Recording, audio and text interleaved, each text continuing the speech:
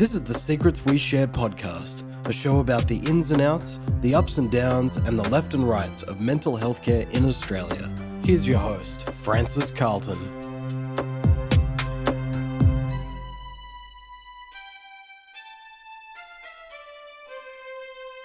Welcome to Secrets We Share, brought to you by Secret Keeper Counselling, where we talk all things mental health with clients and clinicians. I'm Francis Carlton and I am the Secret Keeper. As usual, this is the trigger warning. There may be some tears, laughter, some learning, maybe a little bit of profanity, maybe. So you've been warned. Make yourself a cup of tea, sit back and relax as I talk to Yvonne. And she's going to share some secrets today. Welcome, Yvonne. Hello, Francis. Hey. Thank you so much for inviting me into your amazingly, just the most relaxing, blissful space. Isn't it lovely? It absolutely is. It's a beautiful space. We'll talk about the creation of your space a little bit later on. I want to start by asking you to describe yourself in 3 words. Okay, so I have 3 words, and they are enthusiastic, passionate, and driven. They weren't the first words you thought of, though. No, they weren't. My first words that I thought of was work in progress. And then I thought of life is action research. I thought, no, that's 4 words. So then I sent a text out to my children and I said, can you describe me in 3 words without swearing? And so that's what they came back with. And interestingly, yeah, that's what they all kind of same words. Wow. How many children do you have? Well, 6. There's a story, but 6 children and 13 grandchildren. Wow. Yeah.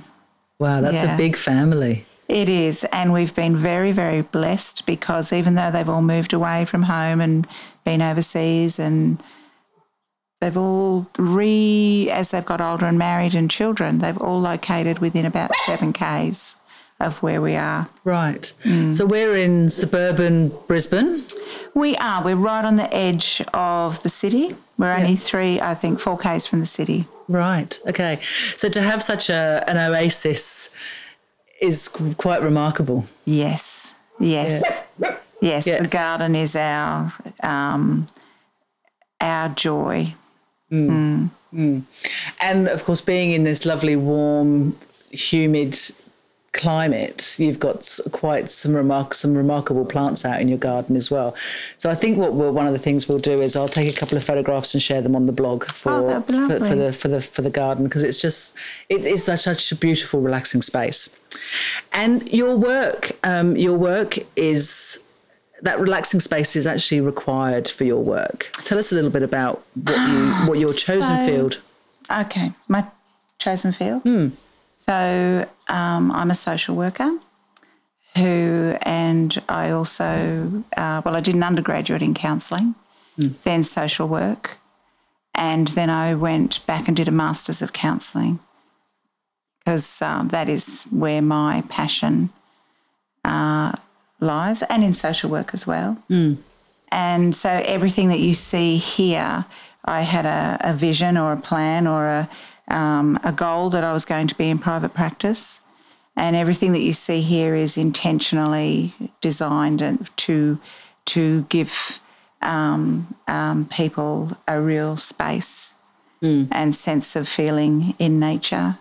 And it was interesting because I went to a talk a year or so ago, and I was listening to a gentleman talking about the Islamic framework for mental health, and he was saying that in Syria there's a mental hospital in the middle of the city, and it has water features and plants and art, and it's just made into this beautiful space because it's about heart. It's not about head. It's about heart. And I just, I that's what I think. So does that inspire your space, that Islamic framework?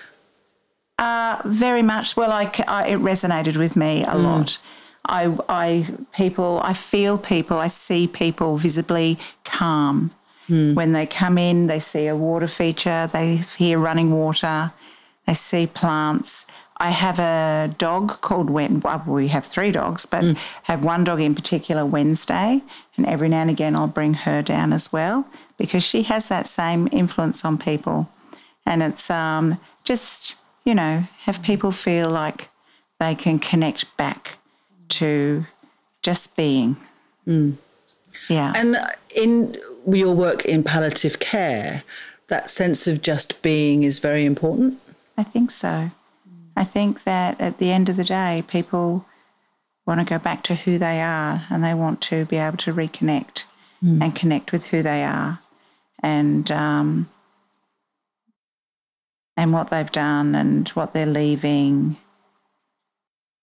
Yeah, reconnection. That soul work, I guess. Soul work. Soul work. What does that look like? I guess the words that I used before are reconnecting and discovering who they are in a way that they have compassion and kindness towards themselves, that they can see whatever has happened in their life that brought them to where they are, and that, we're good people. You didn't start in palliative care. Where did you start your career as a social worker? Oh my gosh! Well, I've had quite a few different pathways, but it's looking back across time, they've all led to where I'm at now. So I did start my life as a nurse, and I was not a good nurse. Because every single thing that I saw, I immediately developed the symptoms. And so very empathic. Well, I didn't actually. I was just, oh my God, yeah. I didn't do well with that side of it, and I didn't do well with vomit, and I didn't do well with anything like that. But what I did do well, and what I think. And I still get teary when I think about it, but I nursed quite a number of people that had the numbers, the tattoo. Oh, wow. From being in camps. And so their journey in hospital and their end of life was very important for me. And so to have survived so much in that, it was about that real dignity. I'm hearing giving them that real dignity in their last moments. And dignity and kindness and holding and, holding. And is that what led to your change away from nursing? So I left nursing because everybody around me begged me to, because I'd ring people up at 2:00 in the morning with, worrying that I was about to expire from something. So that actually was, and I guess then it was a bit of a, obviously, well, not obviously, but I have my own story, which also I think impacted on me a lot. And so I also probably because of that landed up as a married and divorced at a very young age with children, and going through my own trials and tribulations, but always having, I guess, a passion for people and justice, and that we all have a story and that no one can be judged. And so I guess that's always been with me. And I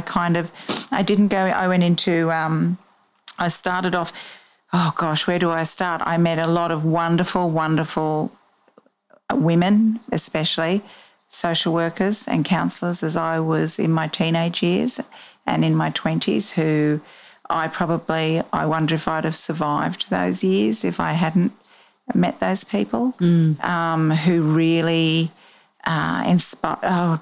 really found the strengths in me encouraged me. And so I guess I've never forgotten those people. And I think I first started in youth work. I fell into it and went and got a certificate in youth work. And from there, I became quite passionate working with young people, and probably a lot of anger from my youth came out, but I used it, I think, in quite a good way. So you channeled that power I for did good. channel it, and it was, I'll help you do this and we'll do that and whatever. So very much I've experienced it, you don't need to as well. Well, just I know what this is like, and don't you let these people push you around. Yeah. You have rights as well.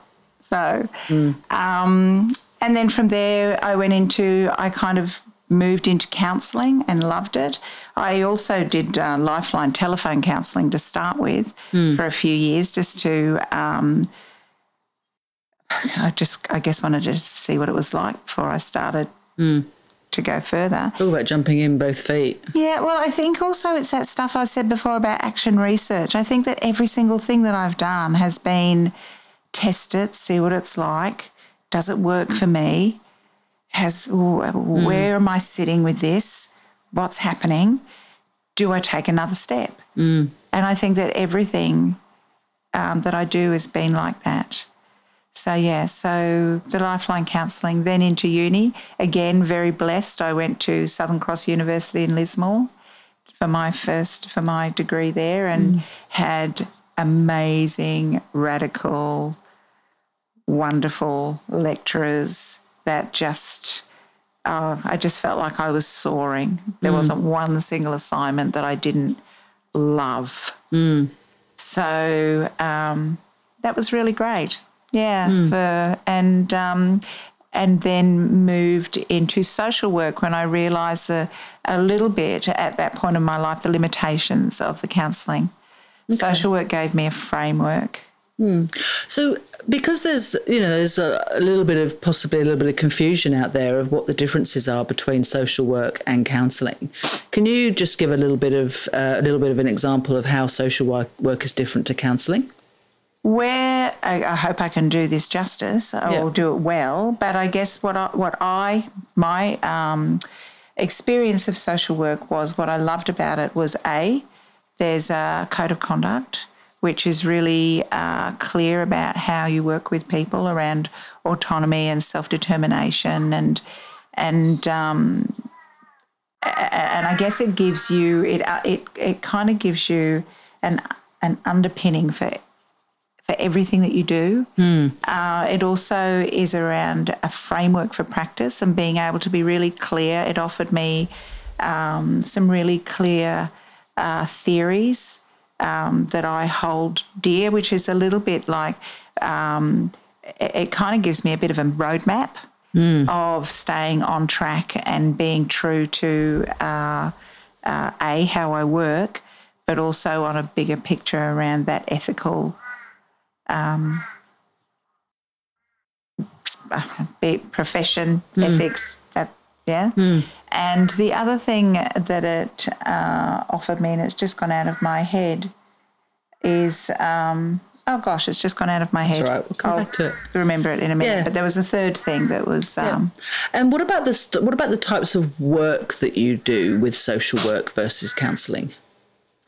Social work is, and I guess this is the lovely part of the degree. I was about to say it's around systems theory. Okay. And and that micro through to macro, and I think this is one of the things that I think are different with counselling, is that I think as a counsellor, when I was a counsellor, when people were sitting in front of me, it was that person in front of me in this space. With a social work background, I see that person sitting in front of me in that space, but I see all of the things that are outside of that space. Okay. So the family system, where they sit in their family system, where they sit in their workplace, where they sit in the broader community, how all of the other systems impact on that person, whether that be financial, whether they have a home to go to, whether it be, and then the political system that we sit in. So I guess I see that, and I understand. I believe that whatever work you do in that room, someone has to be able to walk out of this room and function in the world. So it's also how you build people or help them or support them to live in the world. Yeah, I think they're getting much better at including that in counselling training now. I know that when I did my counselling education, we did social psychology, which was very much included all of that place in the world. It was a subject all of its own. It had assignments. It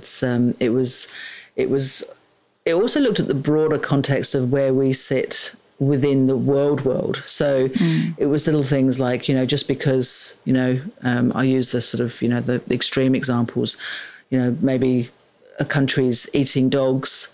We don't do that here. It's not socially acceptable here. We can't impose our beliefs on another culture. So that was one of the things that we talked about quite extensively, actually. That was one of the ones where I started crocheting in class because some of the views of some of the other people in the class were a bit kind of like, oh, that's interesting.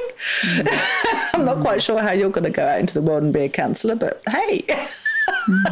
Because anything outside of that very sort of general sort of that very narrow window of what we see as being acceptable, anything outside of that for some of these students was quite horrific. And at one point I just knew that my inner Tourette's was screaming at me, and I just bent down and started doing my crochet just to keep myself under control. I knitted my lecturer a scarf that term. I think it's also, I believe that you asked a question about mental health later in the interview, but I think it's the same with mental health and that system as well. Yeah. And I noticed that psychology now introducing a new kind of framework for practice. I can't remember what it's called, threat. It's got 3 words. Anyway, I can't remember what it is, but and they're introducing this as, this is the way to work now. And I had a read of it and it's great, but it is social work. It's how social workers have always thought, and I guess around labels and, just how systems impact on people. Systems that we don't even know exist in society. Yeah. It's just the way things are. I feel like I should be doing this. Who tells you should be doing this? Well, it's just the way it is. Is it though? And I guess just how oppressive that is for people. I remember being a young woman with 2 little children, living in Housing Commission, being at the mercy of Centrelink, which I know that, yes, being grateful that we have that system. But it also does a lot of harm, and I just remember being that person, and I remember being how I was treated, and how difficult it was to get out of that, and I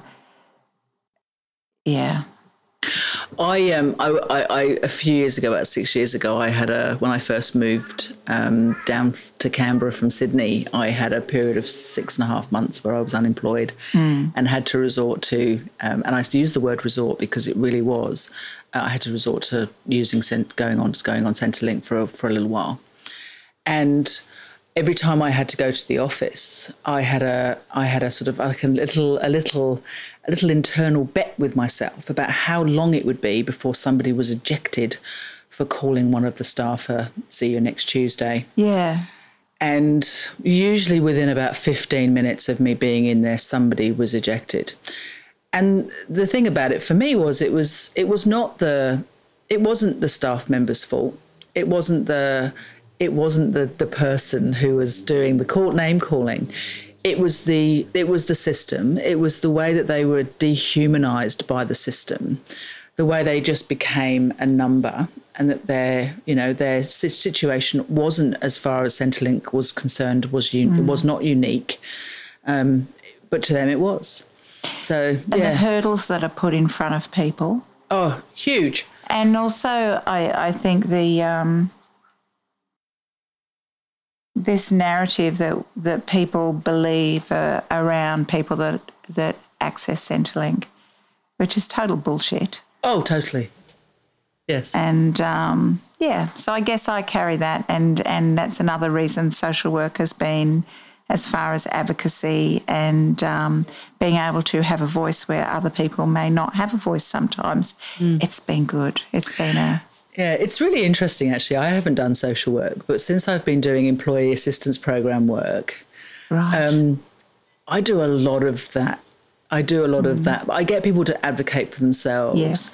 but I provide them with so much information and provide them with information about services that they had absolutely no idea that they even existed, and didn't know where to even start looking for help. So and I'm able to do that because I volunteered at a homeless shelter for about 6 months when I was on my Centrelink. I didn't have anything else to do, so I volunteered at a sort of homeless shelter place where they fed people and gave them new clothes and washing and food and things like that. So I learnt a lot in that 6 months, which I don't think I wouldn't have a clue if I hadn't done that. Yeah. Yeah. So but very much social work based. Yeah. In that situation. Yeah. I had no idea what I was doing when I first got there. The other thing I learned. Yeah, but the other thing I learned there was really interesting. I had a lot of clients that had schizophrenia and who were recovering, who were on the path, out from being quite bad, and who were on medication, and they'd come and speak to me in the lounge, and they'd sit down and they would start by telling me all of the drugs that they were on and their diagnosis. And I would stop them and say, it's okay. You don't have to tell me this. I'm actually interested in how you're doing today. Yeah. And I had one guy just say, he actually burst into tears and said, nobody's actually ever asked me how I am today. Yeah. So again, another system. Yeah. That medical model of mental health. Yeah. Oh, I've had people here who tell me the diagnosis, and so you won't want to be seeing me because I'm this and I'm that. I'm bipolar, or not bipolar, borderline personality disorder. And, it's a label. It might be a helpful label. Some of these labels are helpful, but at the end of the day, we're just two people. And we're just two people getting to know each other and seeing how we can work through this, how we can work through the stuff that gets in the way for you. That's all. You're asking for help. I'm offering help.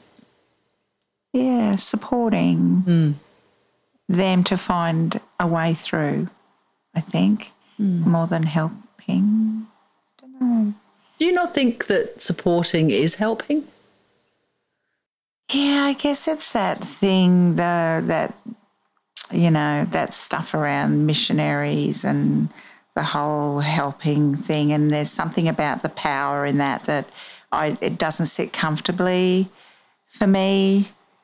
So I think I said to you at the beginning, I like to go in just open and without a lot of knowledge about prior stuff, because it's really getting to know people and getting to know them, not and then about how I can support them to find their way through this. So going back to that word help, do you not think having somebody sitting on a couch who's come to you, do you not think being present and supporting and being present to their story is helping them? Look, I'm sure, yes. And I'm also aware that there still is a power difference. There is. I guess I just feel more comfortable with the use of a different word. And I guess it's just about that, just that awfulness of,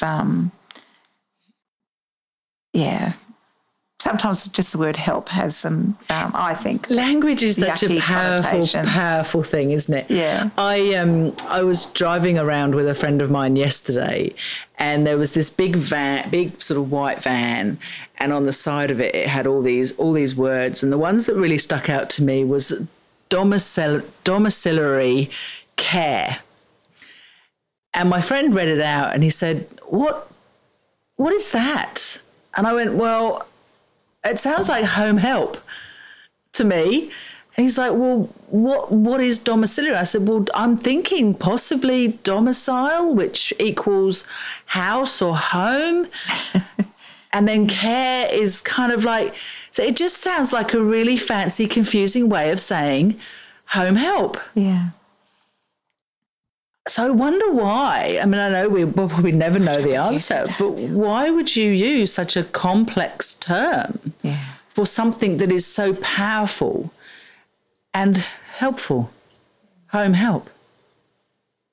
Language is fascinating to me. Well, language is a gatekeeper as well, isn't it? And you can keep people in or out with the language you use. And I find in my work, you hear language all the time that why not just use language that people can understand and that they can get their head around and they can work with that rather than, you kind of wonder whose needs are being met. Well, that was the thing about the domiciliary care. It's like, well, how many people are actually going to even understand what domiciliary? How many people can say it? It took me a couple of attempts. So it's as you say, gatekeeper. It keeps people out. Is this something that they actually don't want people to use this service? We provide it, but we don't want you to use it really. Or we don't want you to, or we don't need you to know as much as we do. So there's that power difference again. Yeah, it keeps people compliant and it keeps people doing, Yeah, it's an interesting one, isn't it? I think. Yeah. So your work now in the palliative care, you mentioned earlier on that you did this work with people who had, probably had their youth in camps. You're now working in palliative care. Is palliative care just cancer? No. No. So what is palliative care? So palliative care is,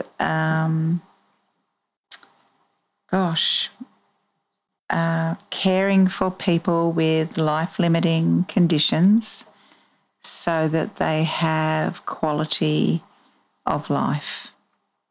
So I think, some people choose to die at home. Some people choose to die in hospital.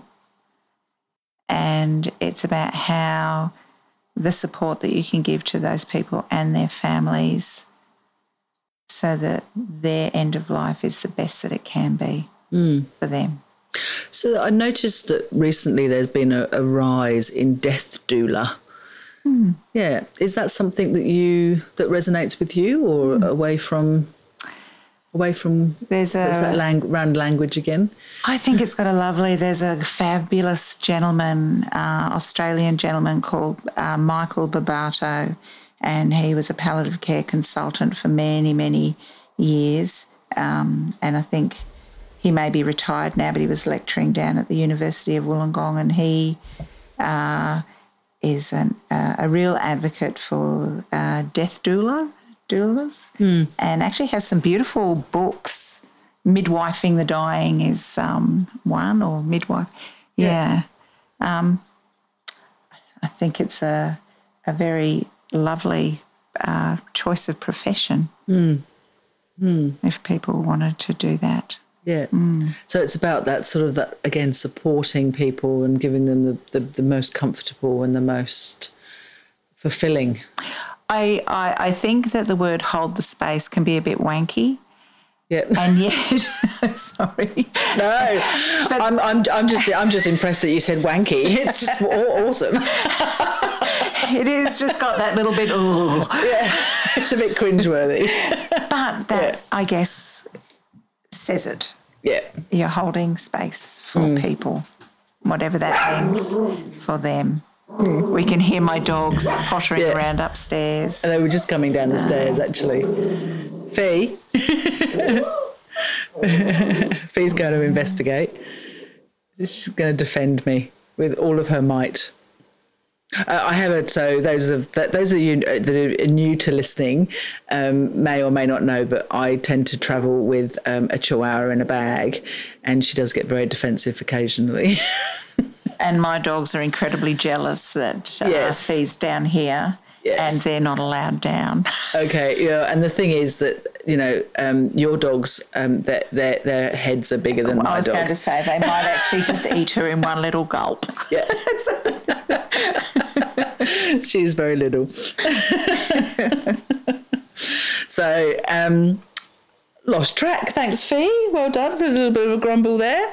Death doula. Yeah. Language. Would you describe yourself as a death doula, or are you that's what my children call me when they're I think so. It's an interesting space in the sense that I have my own thoughts on being called a counsellor in palliative care, which is why I love private practice so much. Because most people, when they're dying, are not asking for a counsellor, or they're not asking for couples counselling. Yeah. They are there trying to navigate something very different. And I think that there's a lot of responsibility and care to provide what people want, not what you think people need. Right, yes. And it's a time that can be quite traumatic for people. Not so much death and dying, but we live in a Western society that doesn't see death and dying a lot, even though it's part of life. Everybody does it. Everybody does it. But it can be traumatic and a very huge time for people. And I guess it's about being able to go into any person's home and not be the doer. And they haven't asked for counselling. So it's really an interesting space to navigate. So that whole death doula thing, I think, because death doulaing is about, the support, the care, the caring for people's heart and soul. And it probably has So you work nice with connection. the individual and their family, or just with the individual?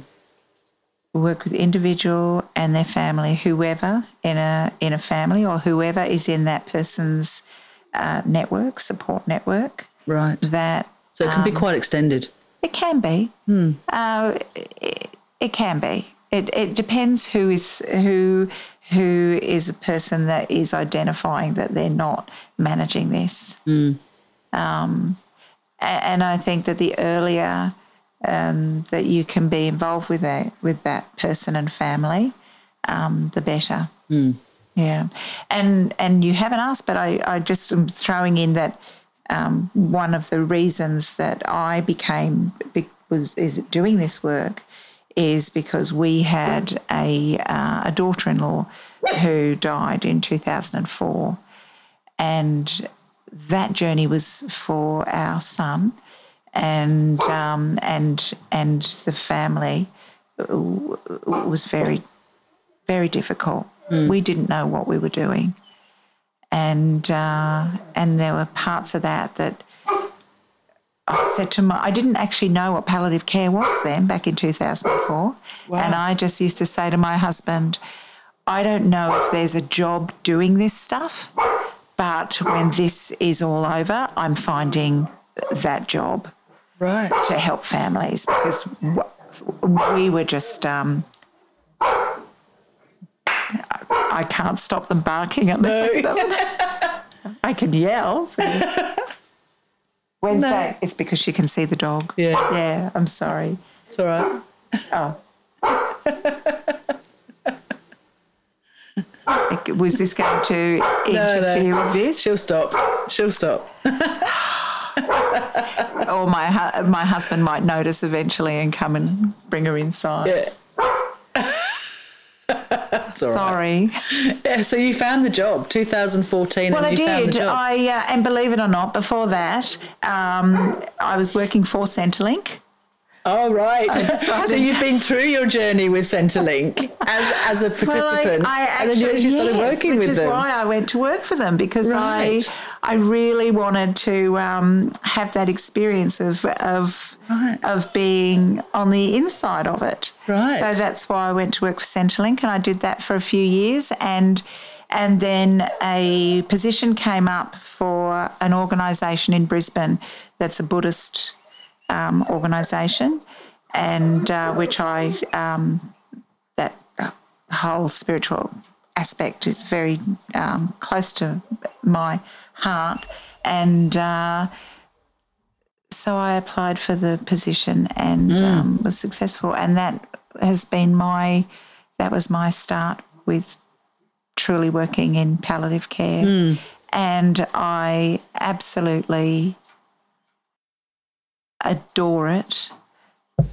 I find it, I just find it the most amazing work. And so I now, my aim, I think I said at the beginning, was to have a private practice. So I initially started this work in April, and I manage the two. I do palliative care work for another organisation, a different one this time on the south side of Brisbane. And I also work in private practice and work in grief, loss and bereavement. And I have a lot of work in grief, loss and bereavement, but I also find that I have a lot of people that come with different types of grief, that not necessarily around death and dying, around, transitions, life transitions. Because that leads me nicely into the next question of that. There's this sort of conception that grief is when we lose someone. What else can we grieve for? Oh my gosh! Well, that's a little bit of a never-ending question, isn't it? But I guess divorce, relationships, work. Life stages, going through middle age, children leaving home, losing a pet.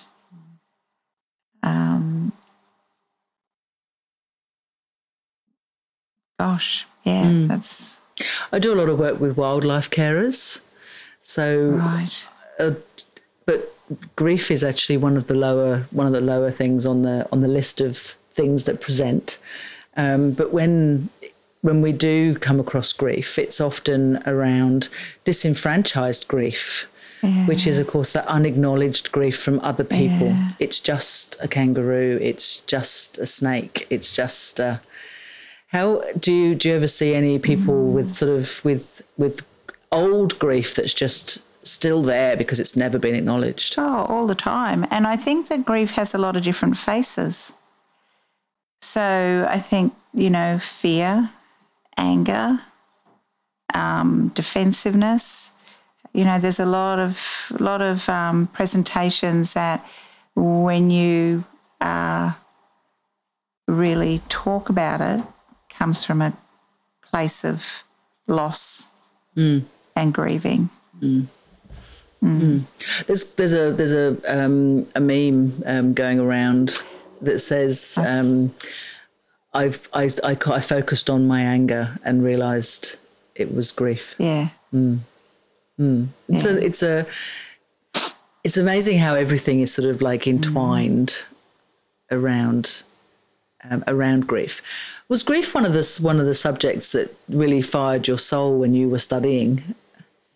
Yes, absolutely. And I think part of that was, talking about being a work in progress is, I guess, acknowledging my own grief and how that impacted on who I was for a better part of my younger life. And realising that that's what it was. So probably don't need a lot of detail, but my parents divorced, and my mother brought us to Australia quite quickly. We didn't get an opportunity to say goodbye to pretty much anyone. And I also left behind a father and the whole paternal side of my family, pretty much, and didn't see anyone again until I was 40, when I went and found him through the Salvation Army. And I remember as a teenager, I used to wake up, I used to have vivid dreams, and I used to wake up with a wet pillow most mornings. And I always used to, just wonder where my dad was and what people were doing. And so, and I guess my teenage years and my 20s were fraught with a lot of pain and a lot of misadventure. And I realised as I got older that was grief. It was grief. Yeah, absolutely. Yeah. Thank you so much for sharing that. I can see that's really sort of brought some stuff to the surface. I'm very lucky because it had a wonderful, wonderful ending. The story had a beautiful ending, but it really has me curious, and I enjoy, because I look at people who struggle with death and dying and saying goodbyes and existential stuff, and it's nearly always rooted in that attachment. And so I guess I kind of have a real interest in that. And what I remember when I went to Heathrow Airport after finding my dad, and I remember seeing this man standing in front of me, and I could see his old face and his new face, and they would slide and change. And it did that for about a week. Right. And he landed up, had cancer. I found him in 1999. And my husband is amazing. I packed up a little bag. I thought they might not like me, so I'll chuck in a sleeping bag in case I'll end up sleeping on a railway station for most of this time. And my husband took care of all the kids, and I went to the UK for 3 months and got to meet my family. And it was amazing because that was where I really felt like I'd come home. And everything around my own sense of being, my sense of belonging, my identity, everything just clicked. So I was very blessed. And my stepmother, we have a family website, family Facebook page, which is, I have loads of wonderful cousins. My dad died in 2007. I went over and helped to look after him. So that was such a privilege. And my stepmother rings me every single Saturday and has done for the past 20-odd years. So I'm very blessed in that regard. Yeah. I know not everyone has that story, so I feel very lucky.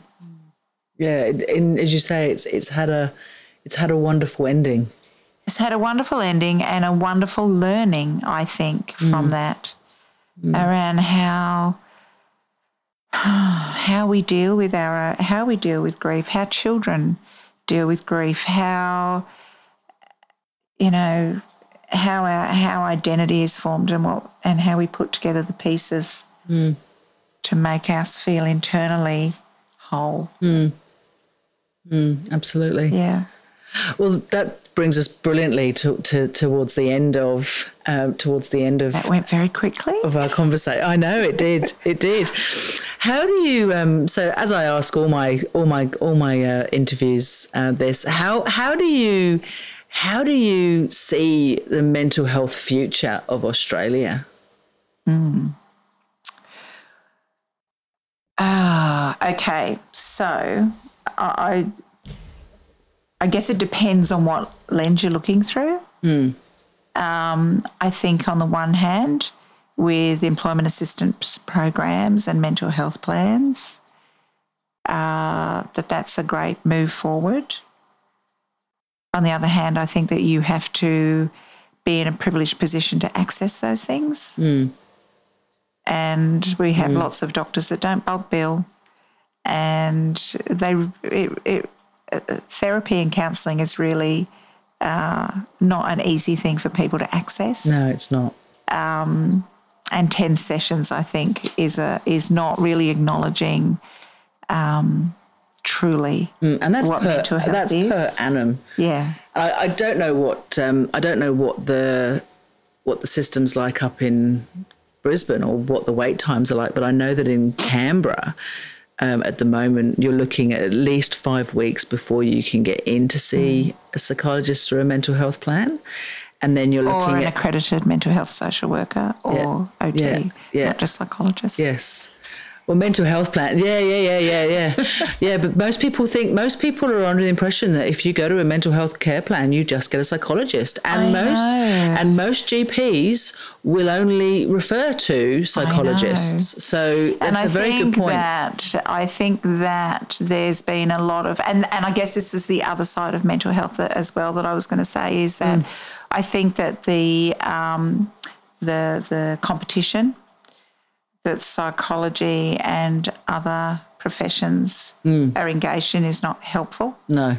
I think that this thing around diagnoses and the DSM-5 is not helpful. No. I think I was talking at the beginning about the Islamic framework for working with mental health and how I like to work here, and it's around what's happening with people's heart. I'm not saying that diagnosis can't be helpful and useful, and, there are some presentations people have. It is helpful, same as medication can be helpful. But I think that it's been used across the board, oppositional defiance disorder, borderline personality disorder, ADHD, bereavement disorder. We're human beings with human conditions, and sometimes, and I think until we reach that point with mental health, the other part of that is around the othering. And I think othering. Yeah. Those people with mental health issues, not us. Yeah. And I think that there is a huge divide there, which is one of the reasons that I really wanted to do this podcast. Right. Is, I guess, around that people that do counselling, therapy, psychology, psychiatry are human beings that have the same human conditions as everyone else. And they've had the opportunity to work through it and do some stuff around it. That's the difference. That's, And I think when we other people, that's where mental health is seen, in the workplace. I guess to admit to people in your workplace, it's one thing to say you want to talk to EAP, but if you would, I think a lot of people, if they genuinely said, I have some mental health issues, I think that they're putting themselves sometimes in a precarious position. In quite a lot of organisations. Absolutely. In quite a lot of organisations. Absolutely. I do quite a lot of training for the EAPs that I work with, and one of the organisations that I went to, they were offering their staff members 6 sessions, which is quite generous for some of the EAPs. But what I found amusing and sort of a little bit frustrating, amusing from a funny sort of like, this is odd, like, why would you do this, is that the staff members had to get permission from their managers in order to access the EAP. Right. Which basically, and I actually said this to the leaders, was then you may as well not bother even offering the EAP service. Why would you leave yourself in that vulnerable position? Why are you going to say, I need to see the EAP? And how terrible that people have to feel in a vulnerable position by saying that mental health is a bit... Yeah, I just need to talk to somebody. Whereas the majority of organisations that offer, that offer EAPs, people can self-refer. Yeah. They can ring up and they can make the appointment, and the companies don't know individual details of who goes to EAP, which is amazing. And then you get other organisations that offer 10 EAP sessions. and some organisations that offer unlimited if it's work related, which is just phenomenal. So it's such a, with EAP, of course, employee assistance program, it is, you do have to have a job to do it, which is kind of, the job then has to have that service which they are paying for.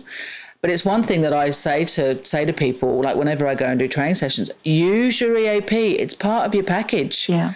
If you've got access to it and you've got six sessions, just go along and do a debrief every couple of months. Yeah. Because then so don't wait till you're at crisis point before you actually seek mental health support. Yeah. You don't wait until you've got a broken leg or until your leg's festery before you go and get help. You kind of go when you think there's something wrong. So I think there just needs to be so much, I don't know if it's education. I don't know if it really is that, but I guess changing that stigma of mental health. And it's interesting what we have this Are You OK Day. One day a year. And I have so many people that come in afterwards so distressed because their struggle is just completely not acknowledged at any other time. Are you okay? Yeah. Well, I find don't that really want to people know. Don't answer that. Yeah. Well, that's part of the problem. People are actually quite afraid to ask the question, "Are you okay?" because they're actually terrified that the answer is going to be no. Oh, okay. Well, that's a bit awkward. Well, now what do I do? So let's just, or if they do ask it, it's like, so are you okay? Yes, I'm fine. So my thing now when somebody says to me is, I'm fine, it's like, oh, so freaked out, insecure, neurotic and emotional, eh? Tell me more about that. I actually have clients that think that, and they'll go, I'm fine. No, I actually am fine. Okay, so use another word. Aha. So it comes back to that language again. Fine. Yeah, fine. Freaked out, insecure. And you can thank the new Italian Job with Mark Wahlberg for that one. But I think it's brilliant. It's just brilliant. It is. So I would like to thank you, Yvonne, for talking to me. It's been an absolute pleasure. It absolutely has. And I'm sure we could easily do another one of these at some point in the future. No, thank you. Thank you to my guest, Yvonne, for sharing her secrets today. And to you, the listener, for listening. Until next time, stay well.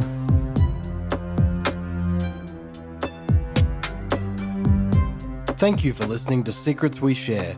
If you're interested in sharing some of your secrets, please visit our website at secretkeepercounselling.com.au. Keep an ear out for our next episode soon.